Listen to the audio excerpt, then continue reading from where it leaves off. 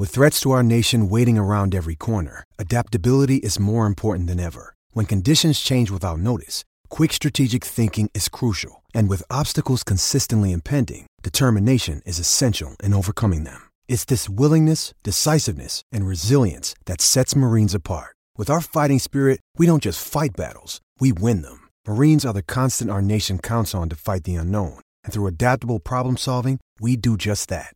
Learn more at marines.com.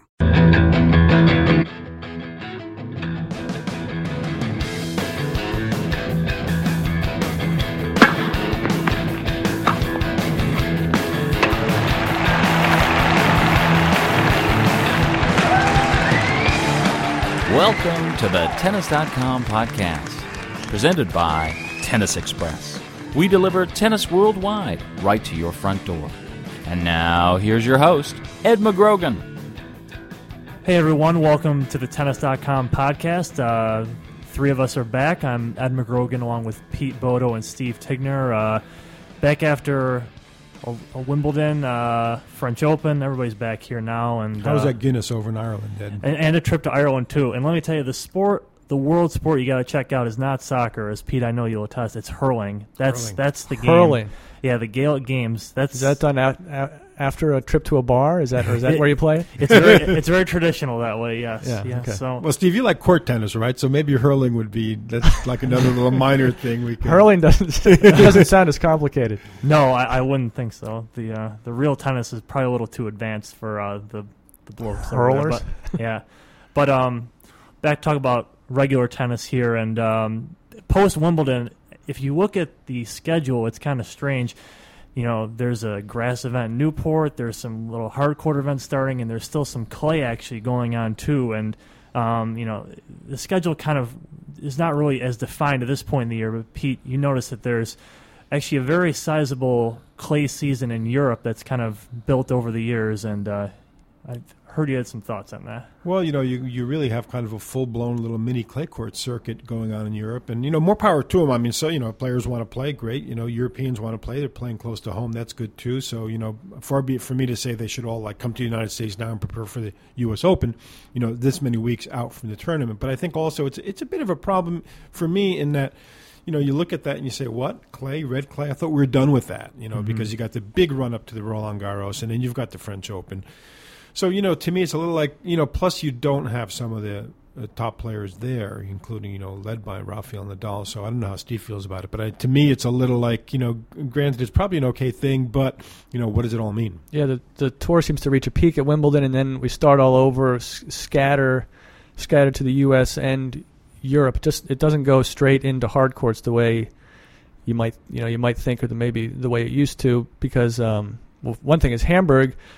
The biggest tournament of the clay court events used to be a Masters Series. It got dropped from that and moved to this part of the schedule. But it's still a big event. It's still an event a lot of guys like to play and have played for a while, and it has enough money that it can compete with these U.S. hard court tournaments. But Pete's right. The main problem is this little time period, especially with the clay events, doesn't seem to go anywhere. It's just a few scattered solo events that don't really, they don't lead up to a slam. Yeah, so it's something entirely different from, say, where there's hard court. It's not like there's clay. We have clay events post French Open, pre French Open. We also have hard court events post, in the beginning of the year, the end of the year. This is something wholly different that you see as, really just irrelevant, do you say, or what do you think about that? Well, if you want to defend the red clay circuit, you could certainly look to Australia and say, look, we have Australia. Then they have Indian Wells and Miami, so they go back to hard court. So, yeah, there's some validity to that point of view. On the other hand, there's also a continuity. Granted, there are a couple indoor events and even a couple clay events, in all fairness, in that early part of the year. But you get the sense that, it's sort of turned backwards. It's like watching a film in reverse. You got the Australian Open. You got a couple events before, but then you got the Australian Open, and then after that you got a bunch of hard court events and indoor events and some clay. And you wonder, wouldn't it be better? Clearly it would be better if the Australian Open came at the time of, say, Miami, and just in terms of having a logical narrative, a run up to the tournament, and have it be played.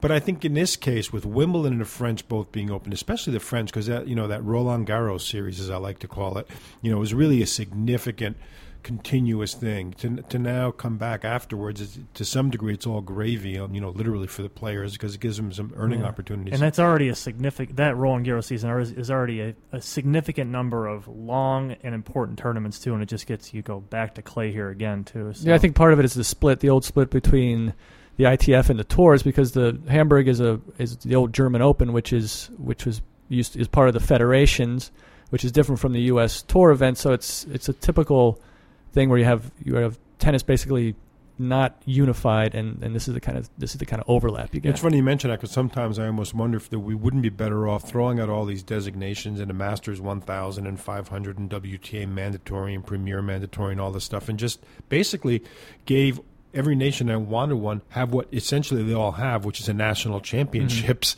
and then just have those be the tournaments. Have the German Open, have the French Open, have the Spanish Open, the Italian Open. That's more like what it used to be before the professional tours. That's right. The tour was organized along those opens more or less, and it always followed the sun, so they didn't even bump into each other that much. And that wouldn't be a bad approach, actually. Well, like you said, not all of the big players will be playing in these events right after Wimbledon. Although I should say that part of, I believe, Rafael Nadal's huge 81-match winning streak is probably owed to some of these events. He used to play in like Bastad and Stuttgart. Yeah. Yeah, so whatever. They always have their place. We always make fine stories for the week. But one player who did come right out after Wimbledon was Novak Djokovic. A couple other big guys, but Djokovic probably had the best performance and most notable in Davis Cup. They have their quarterfinals immediately following Wimbledon. And he put in a big result in a politically charged match with Croatia, and Serbia won that in four rubbers, with Djokovic taking the final one in straight sets actually over Cilic. And the fourth rubber he took. Yeah. And Djokovic had a very nice Wimbledon semifinals. Now he's up to number 2 in the world.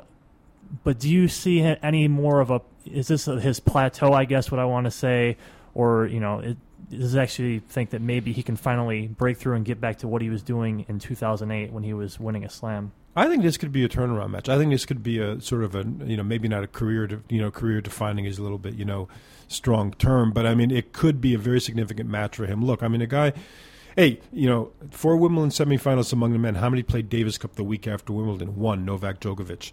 So basically, it was a good effort for him to get up, and good effort for him to play as well as he did, considering that he was in a Wimbledon semis.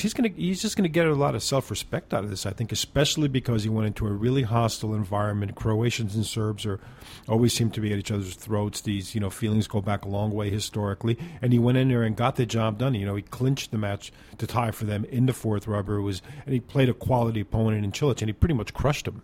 I think it depends on how much you think Davis Cup sort of bleeds over into the tour. With some guys it does. Verdasco began his run with a Davis Cup win, but then other guys they do well in Davis Cup, and then they don't. It doesn't carry over to the tour. Look at David Nalbandian, Marat Safin. Those guys were Davis. The Davis Cup really focused them. Brought them a focus that they didn't have when they played on their own. I tend to think Djokovic is like those guys. He's a little. He can be all over the place emotionally and mentally when he's just playing tour events, but when he plays in the Davis Cup, he's very he has a real purpose. He doesn't get too down. He sticks in it. It's a little like I said, Safin and maybe Ilie Nastase. That playing in this sort of, it does something for their mental approach to the Davis Cup. I don't know whether I see that carrying over after this.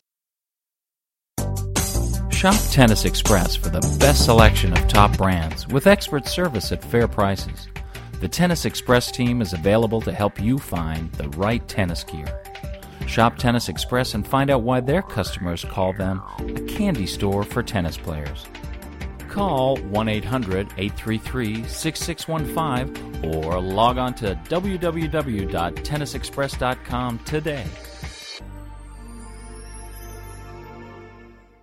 Yeah, Djokovic also had a pretty good Davis Cup result in the first round of matches, or the spring, and we kind of had some high hopes for him, and then he didn't end up kind of delivering on those later on in clay. Well, he's got confidence. I mean, I think but I mean that's a little bit my point. Is I think these Davis Cup performances have been turning in. I mean, who knows? You'd have to be inside his head to know. But I think in a way they're carrying him along, and they're certainly making these losses easier to bear because he's got to be thinking at some point. Well, I still got Davis Cup. his reputation at home is, probably couldn't be higher than it is right now. And yet, in spite of, that's in spite of the fact that at Wimbledon he played a really lousy match. I mean, if you looked at the what he said afterwards and the way people analyze that match, I said this. He said basically he went out there and hoped the guy was going to make mistakes and this and that. And he said, well, clearly, I shouldn't have been waiting. Yeah. Exactly. I didn't play the way I should have. And for a guy of his caliber with a Grand Slam title to his name and number 2 ranking, that's a pretty big confession. That was a pretty big screw up. That was watching the match, I thought this shows that Djokovic doesn't have what he had in 08. He's more of just a solid, sort of almost defensive, consistent player who will allow a guy like Berdych to beat him, almost like not quite like Murray, but a little along those lines, who will allow a big hitter to beat him, and that's what Djokovic had sort of become. Maybe it's sort of comes from the time with Todd Martin when he tried to calm him down. But then I liked what he said afterwards. I liked that he said that he didn't play it right. So maybe that's something he realizes. No, absolutely, and he got roughed up pretty bad. So his wake up call. I'm sure his ego was a little bit bruised after that. When I think maybe Davis Cup, if anything, maybe helped him recover from that, and maybe now he looks forward to the hard court season. He plays well on the hard courts. He should do well at the U.S. Open. He's got every reason to go into this segment now feeling pretty good about himself. Yeah, that's what I was wondering, and I think the bigger thing is besides his play, there's kind of the opportunity because of a lot of other players. You're kind of wondering about them, in particular Federer, even though Federer's really had his way with Djokovic of recent years, but you kind of have to wonder about Federer a little bit, and even though I know Nadal is on that plane that we're seeing just unstoppable type levels, it's still always been the trend that he is slowed down at this point of the year. But Steve, I know you wrote a little about Nadal becoming, is this even a greater trek upward? So now it's the question. We'll see. We don't know yet. This is the in 08, this is when he peaked, and he kept going through the Olympics, but he didn't keep going through the U.S. Open. We'll see whether this continues that trend or whether that changes. And I feel like this time it might be different. He has a month off. He won the finals of the French and Wimbledon routinely. He must feel a lot of confidence coming out of that. I thought he played, even when he was going through 5-setters early at Wimbledon, he never really showed anything but confidence that he was going to win those matches. And this time he's made a couple mentions about the U.S. Open more than he has in the past already. Yeah. Which is he's started to say that's the one I want. So I feel like this could be a year where he continues, where he doesn't have that drop off. One significant problem for him, though, I think, is that look, the guy does not really like hard courts particularly, and let's face it, he's become a very good player on them. He's changed his game to get better on them. There's no question about it. But there's a very baseline level, fundamental level at which the guy doesn't really like hard courts that much, and he basically has.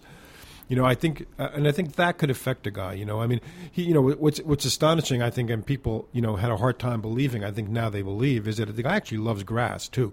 Everyone really thought of him as this clay court machine and one-trick pony kind of, great on clay, just very good on other stuff. He's a natural surface man. No, exactly, and it's a natural surface man. But yeah, it's funny because it doesn't really make that much sense because they don't play a lot. They play more alike than they used to, but they don't play alike. I guess he just likes the footing on both of those surfaces. Yeah, they're both for athletes in a way. He can get his stamina and his great retrieving ability into play on clay, which is fun. And on grass, actually, the retrieving comes into it on grass too, because he goes from defense to offense so well. But I mean, I think he just loves running around on these natural surfaces, and I think he's totally at ease both at Wimbledon and at French Open.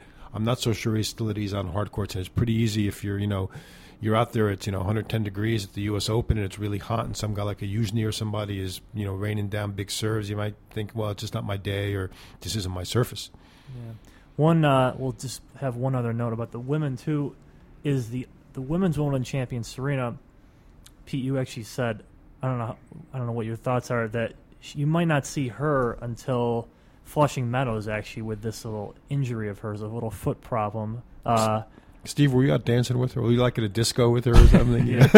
No, but I heard all about it on Twitter. It sounded great. How does she tweet while she's at a nightclub? I don't know. How do you do that? Probably has a ghost Twitter or something like that, No, but it's kind of funny. She has, there's some mystery surrounding this foot injury. She has this cut foot. I guess it required stitches, and I can't help but think that she's basically setting herself up for a couple of withdrawals from these upcoming significant events. Yeah, she, after the Australian, we didn't see her much until the French, and now Wimbledon, we won't see her much until the U.S. Open. She focuses on the slams, and that's what she does. It's not like I don't believe that she's injured, but but her purpose is the Grand Slams, and also Justine Henin will be out this summer. So the women's tour suddenly, which was looking so good at the beginning of the year, this summer it's going to take a hit, and it usually does in North America. A lot of withdrawals. It's funny, but the Henin thing is the real mystery to me. I mean, there's no real mystery about Serena. Look, I mean, she basically, we know how she feels. You just said it. But I mean, I think with Henin, I don't know. I mean, you look at slow motion replay of that fall she took and stuff. There's very little sign of the kind of injury that would keep her out for the whole summer. I'm not sure I'm buying it, frankly. I mean, I don't want to challenge that she's hurt, but I also wonder if she really, really wants to play. She's basically, her comeback, I think, has been a very, very mixed one. Granted, she's played well. She's gotten a lot of semis. She's gotten finals and stuff. But, I don't think she came back for that. I mean, no. She said she came back to win Wimbledon. That was one of the overwhelming reasons. And she also came back, I think, to be one of the top 2 or 3 players, challenging at the top all the time. And I'm not sure it's going to happen. And getting beat up by Kim Clijsters every time she runs into her someplace can't be making her feel too good either. I wouldn't be surprised if she does some serious reevaluation. I think this comeback is really, really in jeopardy. Yeah, 3 losses to Clijsters, plus she had if this injury keeps her out until past the U.S. Open, and she had another finger injury. She's very fragile, surprisingly fragile this time around. She's I don't know what that indicates, but I think you're right, Pete. If you come back after having been tired of the game, and then suddenly you're not doing quite as well as you thought, that can't be an easy situation. And forgive me if I don't think that the new world number 2, Jelena Jankovic. Now, digest that for a minute, Cole. Well, forgive me if I don't think that her or some of the other ladies will challenge Serena in the coming months. This is looking as simple, foot injury or not. I don't see another U.S. Open sort of diverting from the usual path. But and it looks like Wozniacki's gone away too, right? She was, after the U.S. Open last year, everybody's thinking she's going to be in the mix right at the top, but she's been curiously ineffective during Azarenka and Wozniacki both sort of on a bit of a downswing. It's hard to say, looking at these summer tournaments in California, what we'll see. Yeah, Pironkova. That's Pironkova, Kvitova, Wimbledon semifinal. Kvitova, you could see her. Yeah. Kvitova, absolutely. She's a nice player. Yeah, got a big game. We'll check it out when next tournaments come around. We'll have a podcast up shortly. And again, send any questions to podcast@tennis.com. For Pete Bodo and Steve Tigner, I'm Ed McGrogan. Thanks for listening. You've been listening to the Tennis.com podcast, presented by Tennis Express, the tennis industry's retailer of the year. For more news and information, head over to Tennis.com. Thanks for listening.